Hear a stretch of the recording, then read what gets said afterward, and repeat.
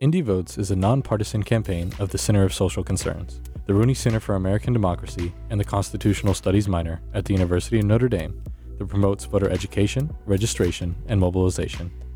Indie Votes fosters conscientious engagement in political and civic life among students. Welcome back to our new podcast, Pizza Pod and Politics, a virtual initiative in place of our signature event, Pizza Pop and Politics, during the time of COVID-19. Our goal is to continue educating students post-election about different political issues from a nonpartisan lens with the hopes of fostering a more conscientious and informed student electorate. Today, we will be spotlighting 3 phenomenal Notre Dame seniors and their theses in a bonus episode of Season 1 of Pizza, Pod, and Politics.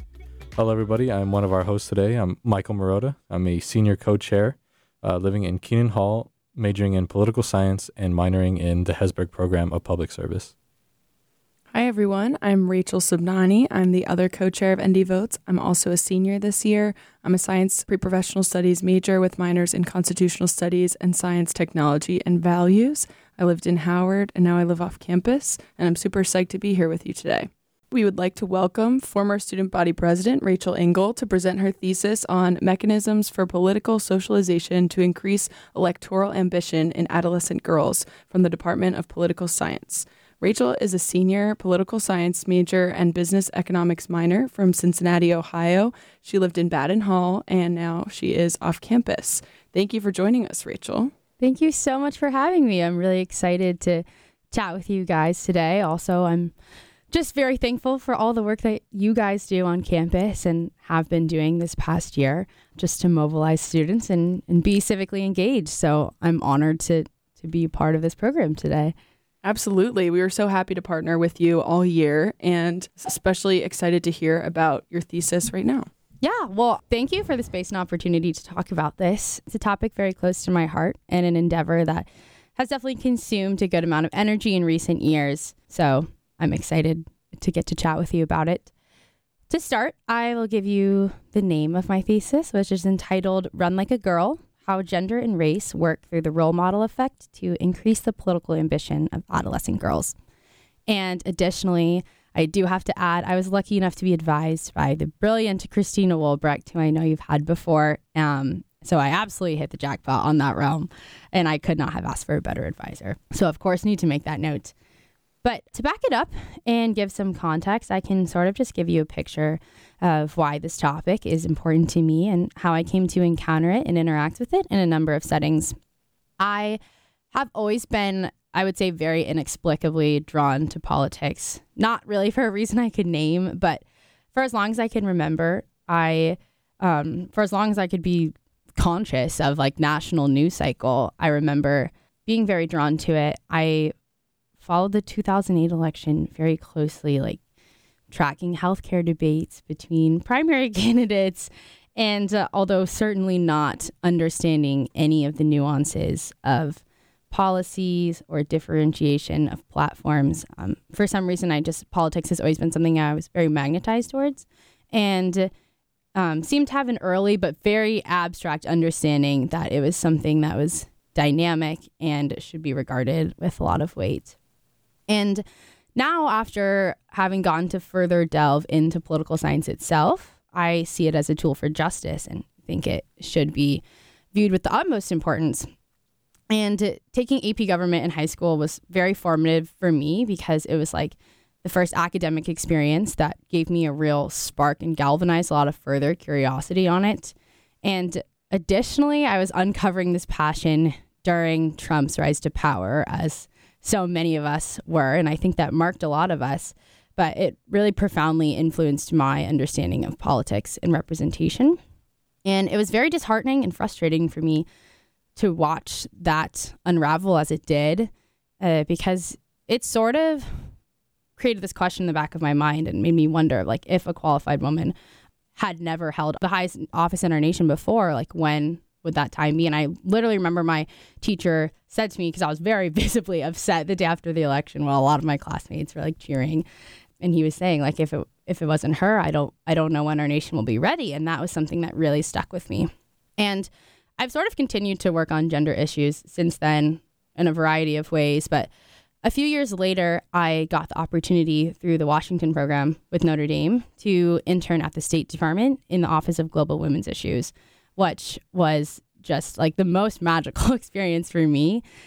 And in this office, there's a lot of focus on women's political representation. It's a very prominent project because it affects so many development factors. Like when we have women's political representation, we see there's better emphasis towards climate justice. There's more priority towards family health.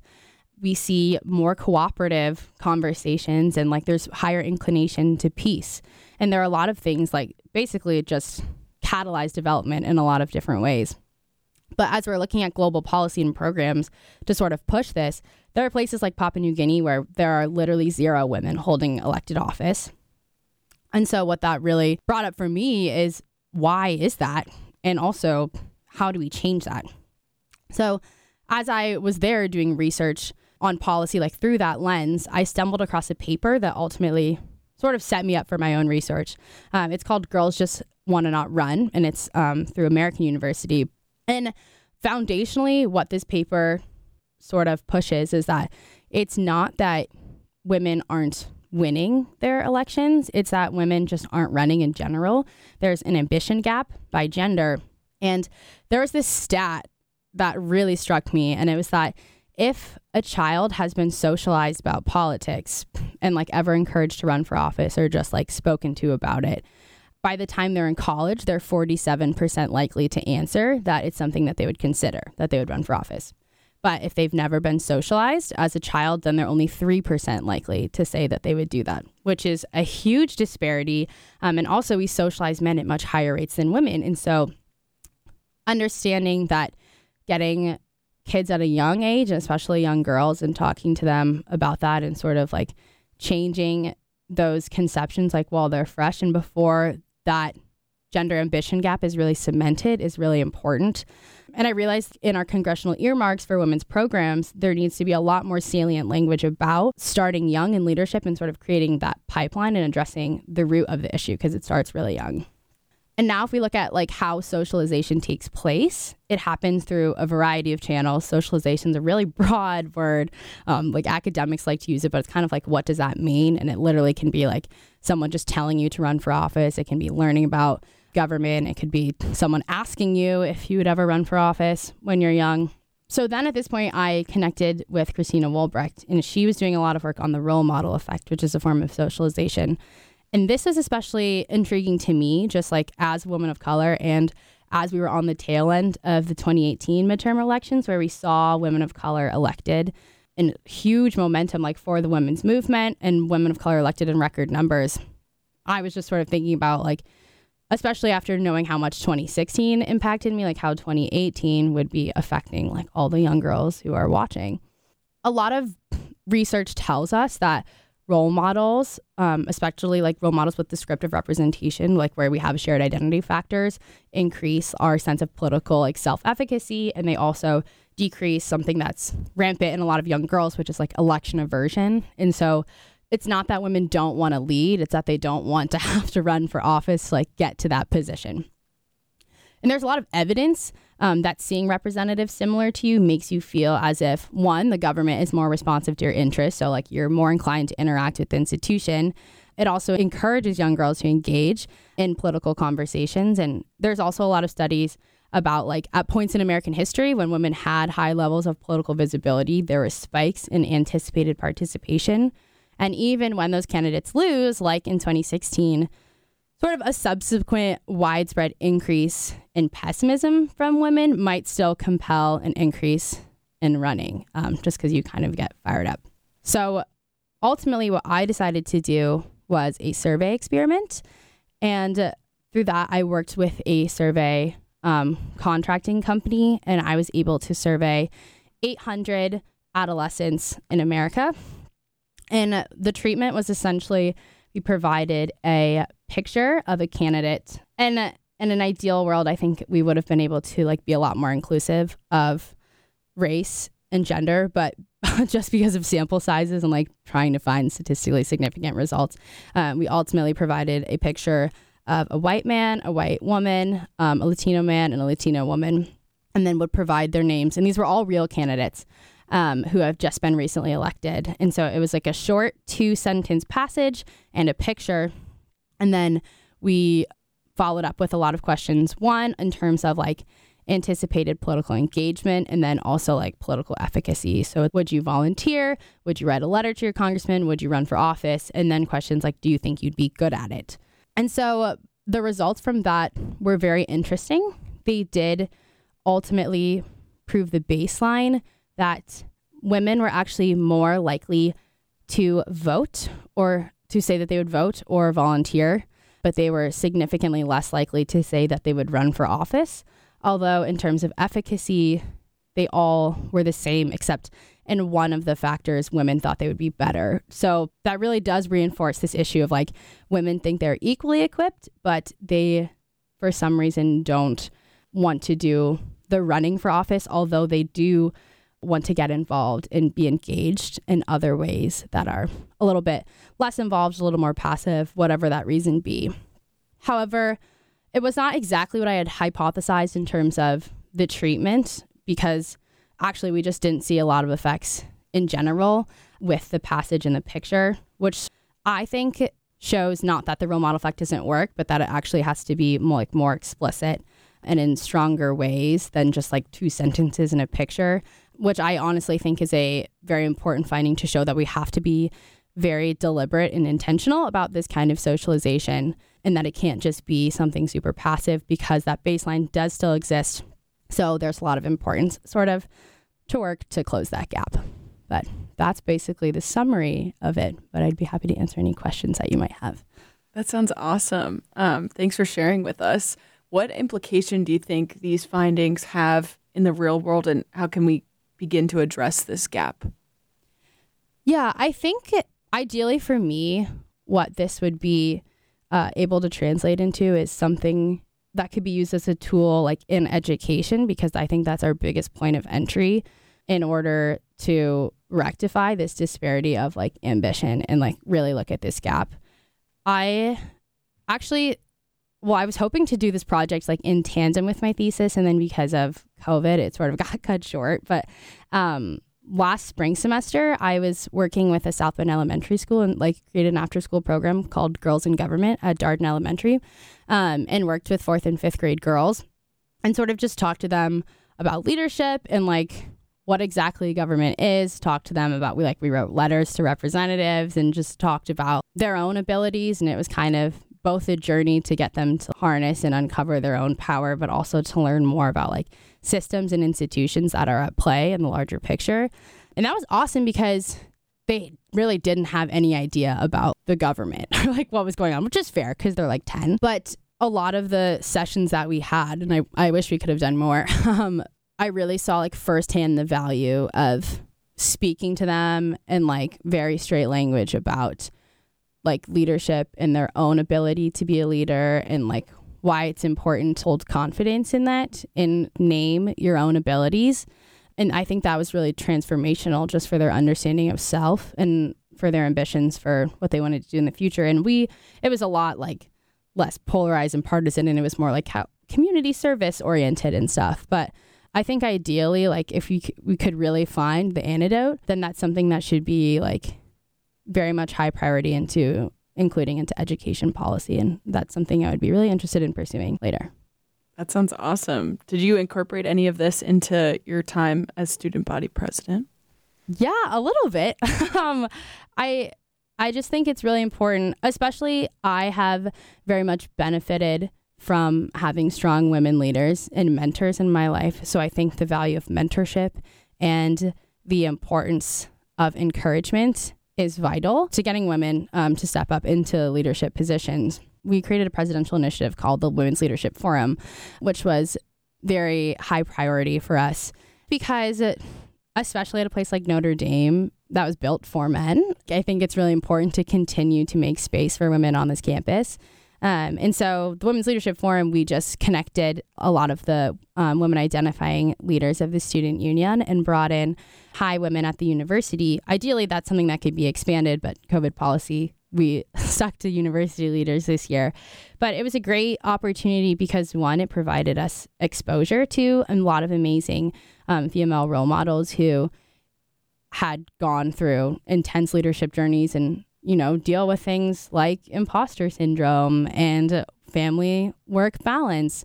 So hearing from them and just getting the chance to learn about their lived experiences was really powerful, but it was also powerful to be able to connect a lot of women together so that you kind of have solidarity in your leadership experiences. I personally was really close with the student body president my freshman year, who was a woman, and she's always been really encouraging of me. And she was one of the people who was a mentor and gave me a lot of advice, and ultimately was I think you should go for a run, as well as my immediate predecessor, Elizabeth Boyle, who was another person who was huge in encouragement and was I think you should do this. And it really makes a world of a difference to have people sort of in your corner saying this is something you should go for. And that's why I think it's something that women need to latch onto and use a lot more. The work your team has done this year has been absolutely incredible, and we thank you for all that it's meant to our campus. Thank you so much. Yeah. One thing I wanted to ask is, you mentioned it, how important representation is. And I was just curious, did you have anyone in politics that served as your role model and helped you find your identity in politics? Yeah. Well, what's really interesting is that, so I'm half Filipino. There actually has never been a Filipino woman in Congress. So I think for a lot of people who are of mixed race or multicultural, it's not necessarily that you have someone exactly who matches you. But that's also part of what I wanted to see in my project, because for me, I think about somebody this is so classic, but you think about someone like Alexandria Ocasio-Cortez, and what's super cool about her is that she's multiracial, she's a young woman, she's very powerful. I don't know if you guys have seen her Vogue interview where she walks through her beauty routine and simultaneously tears down the patriarchy, but I watch it once a week. It's my comfort video. But so I just think it's really cool. She's brought a lot of interesting thematic tones to Congress, and I just love the way that she's so bold and unapologetically herself, and also stands up for what she believes in.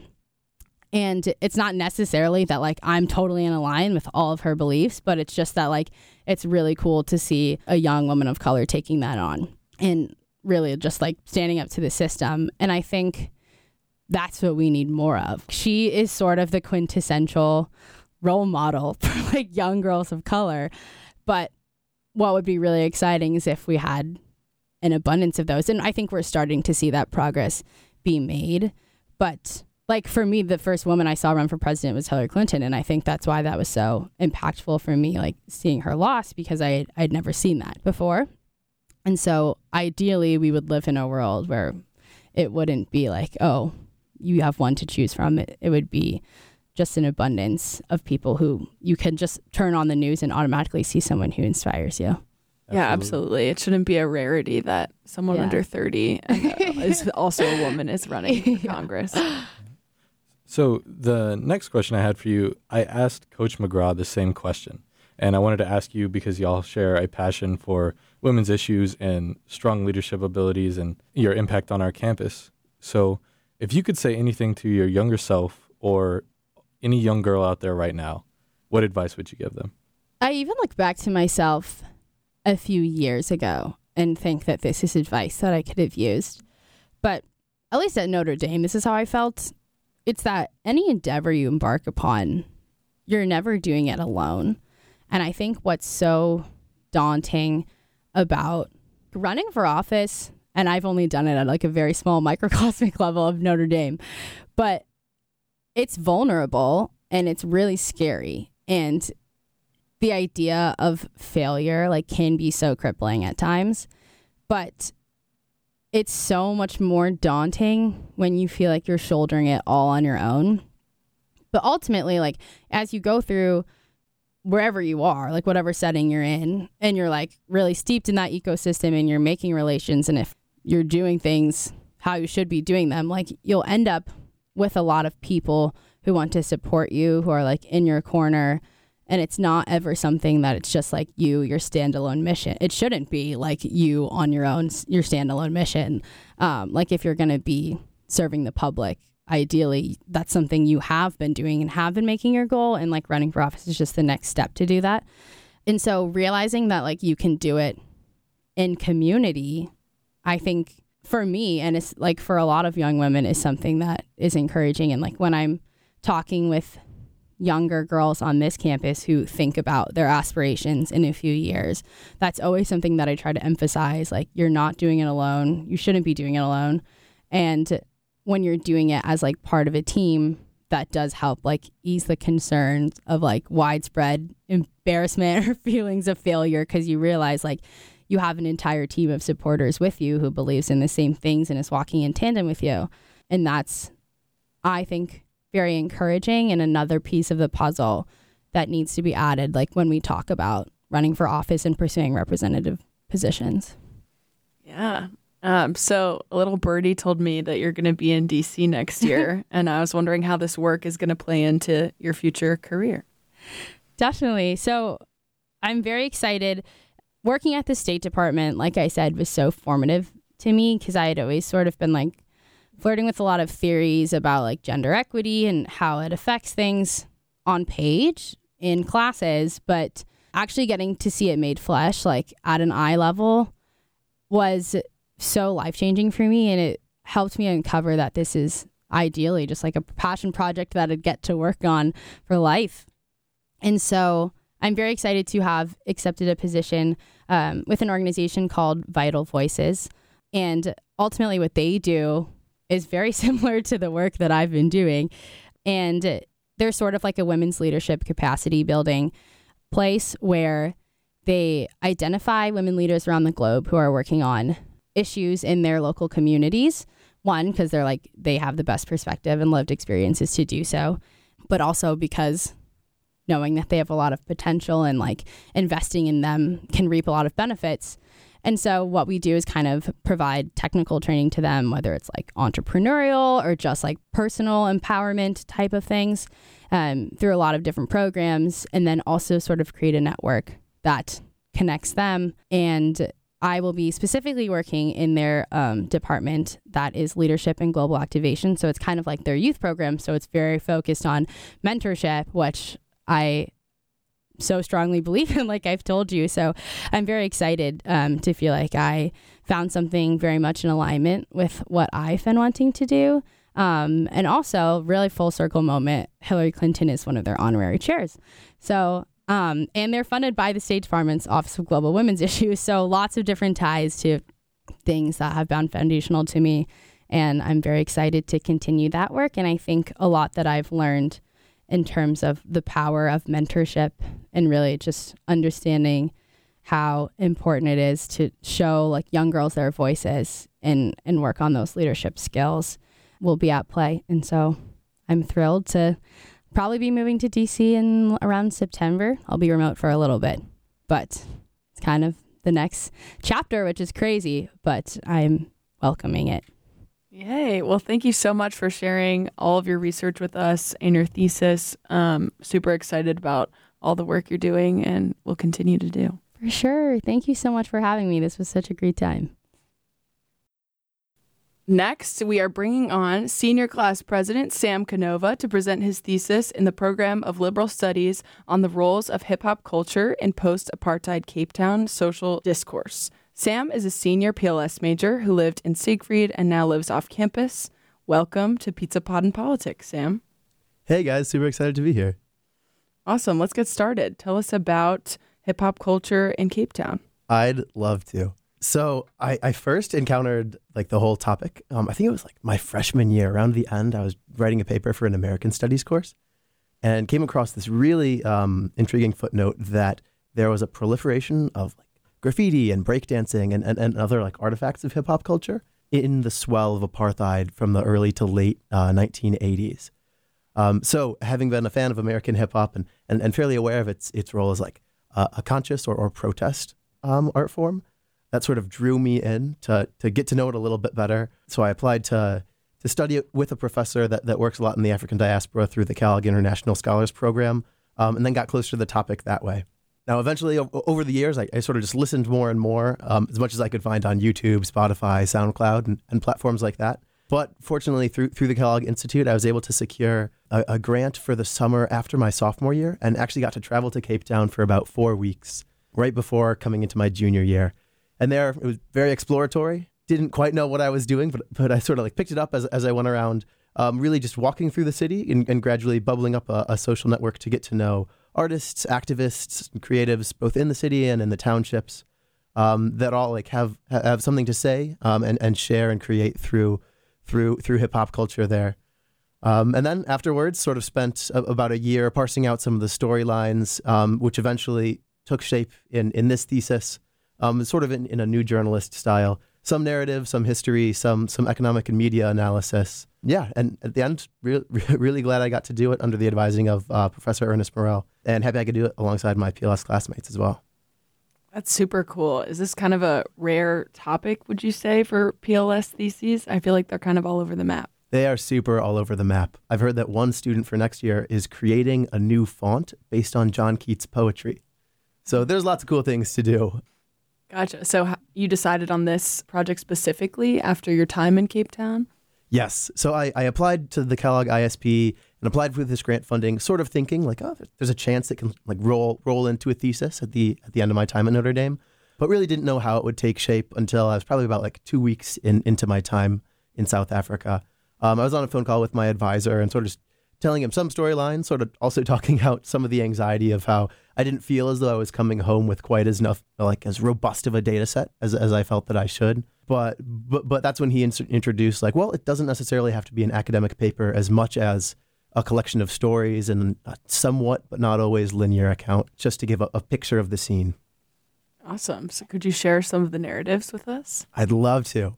So I think the overarching notion that I try to present is that hip hop, when it came to South Africa in the late 80s, began to play a role that both served as a manifestation of and an amplifier for anti-apartheid protests. And now, though the country's instituted democracy, though we're now 20 or 30 years after the first democratic elections, we're still seeing lots of those like insidious injustices reflecting and rearing their heads in really interesting ways. Lots of people might tie that to how the revolution sort of only established a more broad democracy, but did not change the neoliberal economics. So more or less money and land stayed in the hands of the powerful and wealthy, which were the minority white folks there. So now you're seeing things like where in the 50s, folks might have been pushed off of their land by the military during the apartheid era for the Group Areas Act. Now the same thing's happening, but at the hands of money. So gentrification is sort of moving in and pushing families out. For example, I actually happened to get the chance to go through a photo shoot with one rapper who was in an area called Bukop. I had no idea what I was walking into, but when he was sort of going through between shots, he chatted with me a little bit more. Turns out his grandmother actually used to live in Bukop, but in 1954 she was forced out of her home by the military, pushed out into the townships, which we might call ghettos or slums, several miles outside of the city. So we're seeing through ways like that, whether it's photoshops or shooting music videos there, things like that, you'll sort of see hip-hop now as playing a role of protest and in another way, cultural reclamation of land, of local tongues, of original cultures. Super cool. Did you see a lot of art forms like graffiti kind of reiterating this message as well? Yeah. There's one really cool script in the same neighborhood. I happened to just be going through like a long walk, sort of went from the downtown up the hill into this neighborhood, Bukop. And then just before I went on my way to a much wealthier and a bit more gentrified area, I came across in some like government housing, like a huge graffiti script of the neighborhood's name, which is just like a fascinating case. You'll typically see like graffiti popping up like that in lower income areas. So that was one really neat manifestation. You'll also see it like much less in the suburbs and much more in the townships. I got the chance to go into another township called Khayelitsha, and there were many creatives, people that will sort of like rap and produce a song really off of a phone or share it just by sharing it on Bluetooth or off of USB like flash drive sticks, things like that. That's really interesting. Anyone we should listen to? Oh, yes. I really like this one guy named Uno July and another named Youngsta CPT. And one particularly cool part of the project was that we're sort of working with like a living archive and a country that still remembers its own revolution. So in that vein, we started to open up like a U.S. to South African dialogue. So it's a little bit less like just going in, collecting information and coming back, but something the other way as well. A few weeks ago, I got to host a Zoom lecture with Uno July at the Kellogg Institute. That's so cool. What was Yeah. the lecture on? Same thing. Yeah, so it was sort of half his story, like coming up, which is really a fascinating story. Born in like the early '80s, his dad was exiled as like part of the ANC, or the militant wing of the Revolution Party, and then also exiled after apartheid, largely because of his militant actions. So I heard lots about Uno's story, and then he sort of like played and then broke down one of his most recent songs for us. That's super cool. That is pretty incredible. So you mentioned like when you walked into the photo shoot, or not really knowing what you were going to walk in on and experience. Were there any other memories from Cape Town that you never imagined that you would have? Yes, definitely. I think one of, I think like over the course of the month, I was just became more and more surprised at how much can happen just by like starting up a conversation. For example, one of my first points of contact was at just a local museum. I asked to see the sound archivist there, and then shared a bit with myself and the project. Then he turns to his Facebook page, pulls up like someone else, and they say that I should go to this like hip hop karaoke night. And it sounds kind of corny, but like I didn't have much else to do. So I went. It's on this rooftop bar in downtown Cape Town, and like gradually I just realized everyone there is like a hip hop head to some degree, whether they're like sneakerheads or fashion designers or spoken word poets or producers or rappers. And so there I just got like swaths and swaths of contacts, pretty much just by walking in blind. And it was actually there that I met someone that introduced me to Uno. That's super cool. Do you keep in touch with anyone you met in Cape Town still? Yes, I've exchanged like a few texts and WhatsApp messages and things like that. It was sort of fun to converse, especially last summer after a middle of the revival of the BLM protests. Waves were actually like reaching Cape Town in South Africa, such that people were asking me like, oh, like what's going on over there? Like it looks like everything's burning. But you'd also start to see some manifestations of like messages of solidarity on like rappers' social media posts and things like that. Like Meek Mill's posts about BLM protests would be reposted by like township rappers and things. Wow, that's awesome. How did you see a comparison between this hip hop culture that you saw in Cape Town and maybe like the protest nature of American hip hop? That is a really great question. I think for the most part, it's pretty familiar. There's this word that lots of like hip hop people in hip hop studies use. It's glocalization, and it's a combination of globalization and localization. And the idea is that hip hop is this culture was sort of like put together in the Bronx, but quickly spread across America and then spread globally. But wherever it goes, it's continuously like relocalized. So though it might sound the same in like the production styles and like rap flows and things like that, the subject matter itself will start to become much more pertinent to local issues and local pride points too. Not everything is just like conscious protest. And I think one of the really where it starts to get really fun is when you hear it also in the sounds and the samples. So for example, in American hip hop, it's fairly common to hear the poet Gil Scott-Heron being sampled or the activist Malcolm X. And you'll actually hear snippets of that as well in South African hip hop, but also you'll hear weavings in of South African poets or jazz artists or Nelson Mandela. You'll hear sound bites in there. So yeah, sort of like that glocalization trend, whether it was just across neighborhoods as hip hop moved throughout the U.S. And then globally it was carried on. And now as hip hop is like continuing to graduate from one generation to the next, you'll hear it in more and more local tongues with more and more local slangs. So now English is something that's like almost commercial and almost unnatural. There was one group that sort of put it to me this way. They're like an anti-capitalist and anarchist rap group, and they do work in all across like southern countries in Africa. And they were talking about this one song. I think it was on workers' rights in Ethiopian mines. And they basically said, like, for something like this, like how can you effectively communicate that in English if no one in the mine, no one from that area like actually speaks it? You just can't really. Gotcha. Something that came to mind when you were talking as we see more protest nature in hip hop culture. I've also noticed that American rappers have gotten involved in civic engagement and voting and voter registration. I know Chance the Rapper had a series of concerts where he would march people to the polls or have voter registration tables at his concerts before like the 2016 and 2020 elections. I was wondering if you saw any sort of similar activism in South African hip hop. Yeah, definitely. Big fan of Chance too. That's a great question. I think in South Africa right now, there's still like some degree of distrust in the government. So though democracy has been established, so far the ANC, which is the party in power and that won power after the first elections, it's never actually like transitioned out. So some people say South Africa isn't yet a true democracy.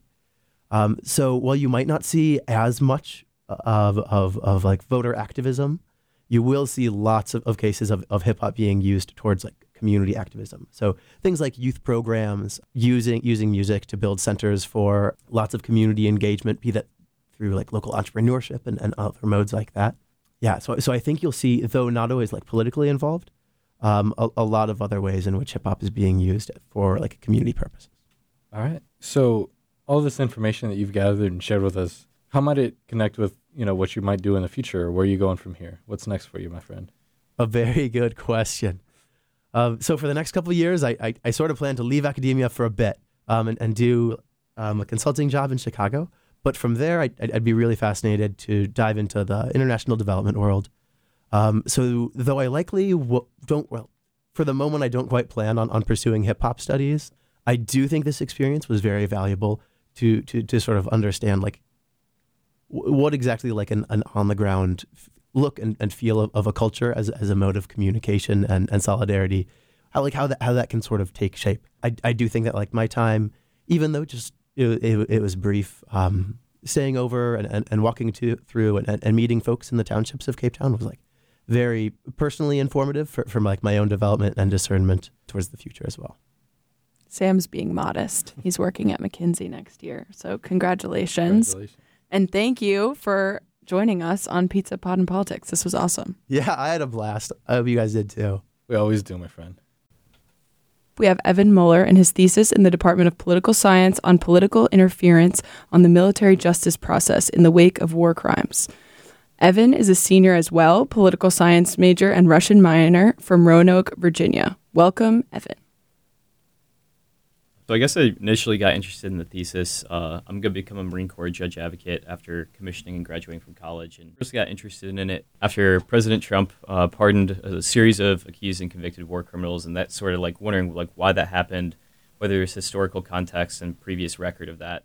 So I began looking into historical case studies of war crimes committed by the United States, mostly in counterinsurgencies, and just seeing like what sort of political interference happened during these cases and during the military justice process in order to commit those war crimes.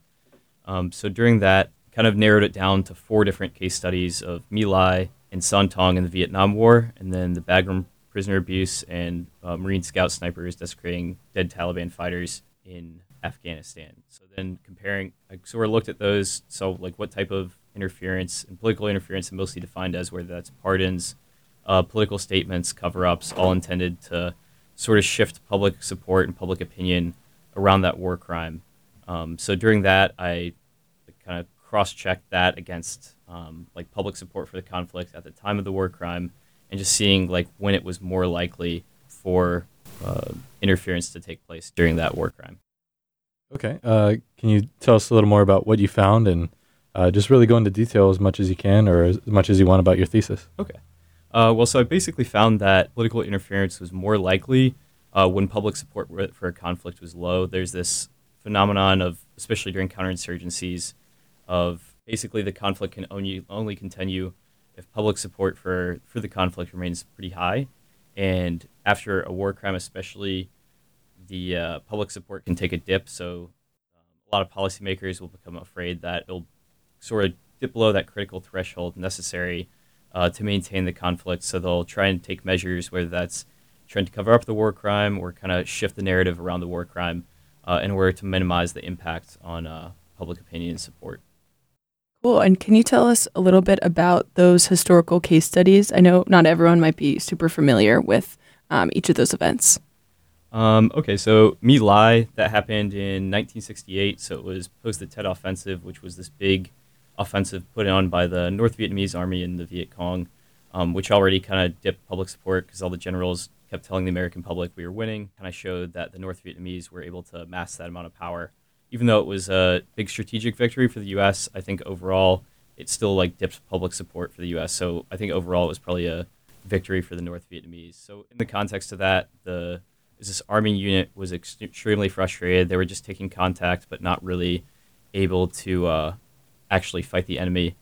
So they got this mission where they were supposed to insert into the My Lai village and take out like the North Vietnamese forces there. When they got there, it was just all civilians, but they were led by Lieutenant Calley, who basically led them to massacre approximately 500 Vietnamese civilians. And in the wake of that, the army just covered it up, said it was like a normal combat operation. And it wasn't until a bunch of the helicopter pilots who witnessed the massacre brought it to Congress, and then Congress kind of pushed an investigation, and then combined with some investigative reporting by Seymour Hersh, kind of exposed the massacre and the cover-up, and that really impacted public support for the war and kind of lost faith in the governmental and especially military institutions at the time. And then Son Tong was committed by a small squad of Marines operating as a patrol. That was about 3 years after My Lai and all the fallout from that. And they basically, very similar to, in some ways, to My Lai, just a smaller amount of civilians killed.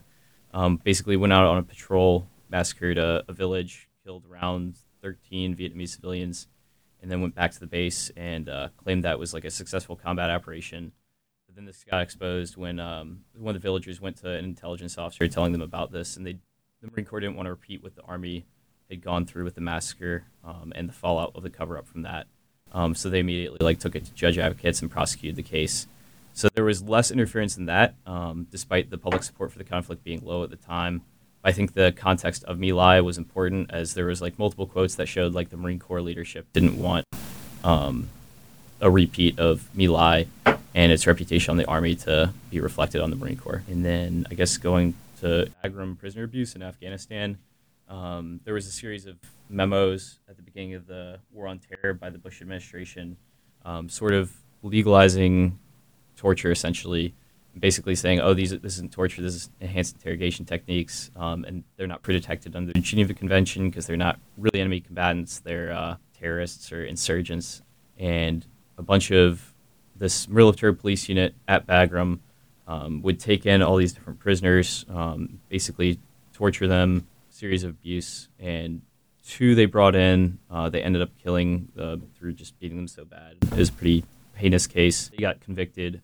Public support for the conflict at the time was high, so I found that there was little political interference of any kind, and they kind of fell back onto this legal framework of legalizing torture through the Bush memos and saying this doesn't even fall under our previous memos, and just went ahead and convicted them. And then the Marine case of desecrating Taliban fighters was later in the conflict during the period known as the Surge, where under President Obama, they surged in troops to the area in an attempt to stop the insurgency at the time. So it was at the end of a scout sniper operation. They just desecrated these Taliban bodies on camera, and then they were initially just going to be non-judicially punished, which is a lower form of punishment in the military justice system. But then the Commandant of the Marine Corps, General Amos, basically changed the jurisdiction of the case from Central Command, and then the Central Command commander was usually just going to put this lesser punishment on them, but he wanted to elevate the punishment to a general court-martial, which is the highest level of military court that you can go to. So he just fired the convening authority, put a new convening authority in, which was probably a pretty grievous example of political interference, because he just used his command to basically shift how he wanted the court to go. But rather than covering up the case, he basically kind of over-punished it for what a lot of the commanders saw fit at the time, because there's a lot of political pressure, especially via the government of Afghanistan, because there's already a lot of contention around the surge strategy. So he wanted to ensure that the U.S. was viewed as kind of the good guys and upholding the rule of law in the region. Those are super interesting. I was wondering, how does this political interference in the military justice system usually occur? And through what mechanisms? Okay. So there's military justice system's unique in that commanders are like the convening authority in that justice system. So like all the cases are basically approved by them to go to the trial. So sort of the most common would be unlawful command interference via statements, or kind of like interfering with who gets picked on the jury, whether the case even goes to trial in the first place. So a lot of what will happen, it will be at like that first stage of whether the commander brings it to trial or not, and whether it's covered up by the command, given that the military has like full jurisdiction over that. Other examples would be like by civilian politicians, like I mentioned in the case of President Trump pardoning a bunch of accused and convicted war criminals. That can be through pardons or political statements. Or it was in the case of Bo Bergdahl. This wasn't included in my thesis, where John McCain at the time basically threatened like a full investigation into the case if Bo Bergdahl wasn't prosecuted. And Bo Bergdahl was the U.S. Army soldier who basically walked off his post and deserted, and then never brought to trial. Given that you mentioned how President Bush and his administration said the Geneva Convention doesn't apply to these people because they're not enemy combatants, they're not from any particular state, how important do you think it is to find a way to ensure human rights for all individuals, given that any particular leader can look for a loophole in human rights to fit their political needs? I guess just reiterating how important it is that human rights are observed on the battlefield, especially during counterinsurgency operations, a lot of this like gray area combat that we see these days where civilians are kind of mixed into the insurgent population. I think that distinction is especially important in ensuring that they know we're there to like further human rights and not be infringing our own like political agenda on them through using a lot of the same methods that the insurgent force would be using. Because I think you kind of lose your moral high ground by committing these war crimes, and not only just committing them, but covering them up. Absolutely. I was wondering how your experience in ROTC at Notre Dame informed like your choosing or maybe interest in this subject matter. Right. So I guess I'll start off by just giving a quick disclaimer that my own opinion. All of this is in my own opinion, not the opinion of the Department of Defense or the U.S. Marine Corps. But I guess especially just given that we're going to be me and my classmates are going to be out in the operating force within the next few years. Just knowing that you can't always like pick who or where you're going to fight, but like you can choose how you fight, and ensuring that your command and then those under your command are following the law of armed conflict and Geneva Convention. Yeah, absolutely. So could you tell us a little bit more about what you're going to be doing next year as a Marine Corps judge advocate and what that means? Right. So I'll be actually be in law school, so I'll be like a student judge advocate rather than a full judge advocate. But so basically, as a judge advocate after graduating law school, I'll head to the basic school, which is the Marine Corps. It's basically an infantry school for about 6 months, because every Marine, regardless of what job you are, whether you're a lawyer, intelligence officer, infantry officer, everybody's trained to lead rifle platoons. That's sort of what sets the Marine Corps apart. But after that, I'll probably go to like a trial shop. So it'll be more criminal law, whether that's DUIs or other criminal stuff, like theft, assault, anything like that. Would basically be my first tour as a judge advocate, and then whether that's prosecuting or defending. And then probably after that would delve more into like operational law, like a lot of the stuff in my thesis of advising commanders on rules of engagement, shaping those rules of engagement, and teaching the forces out in the field of basically how to fight. So cool. Yeah. We've got 2 future lawyers on the podcast with us today. Yeah. And congratulations are in order for Evan. He is actually the first ever Marine Corps selection to come straight out of our undergrad ROTC and go to law school and to become a judge advocate. So congratulations on that, Evan. Thank you. And in light of this great achievement, do you feel a heightened sense of duty to find new means of providing justice within the military justice system? I definitely think so. I think having the benefit of like a Notre Dame education combined with all the great people I've met here definitely gives me a greater perspective and greater sense of duty to make sure that rule of law goes in force, whether that's in the courtroom or on the battlefield. So definitely I think so. Awesome. Well, thanks so much for sharing with us, Evan. Thanks. Indy Votes would like to thank the Center for Social Concerns, the Rooney Center for American Democracy, the Constitutional Studies minor, and Indy Student Media for their support in the production of this podcast. We would also like to thank our wonderful guests, Evan, Rachel, and Sam, for being here today.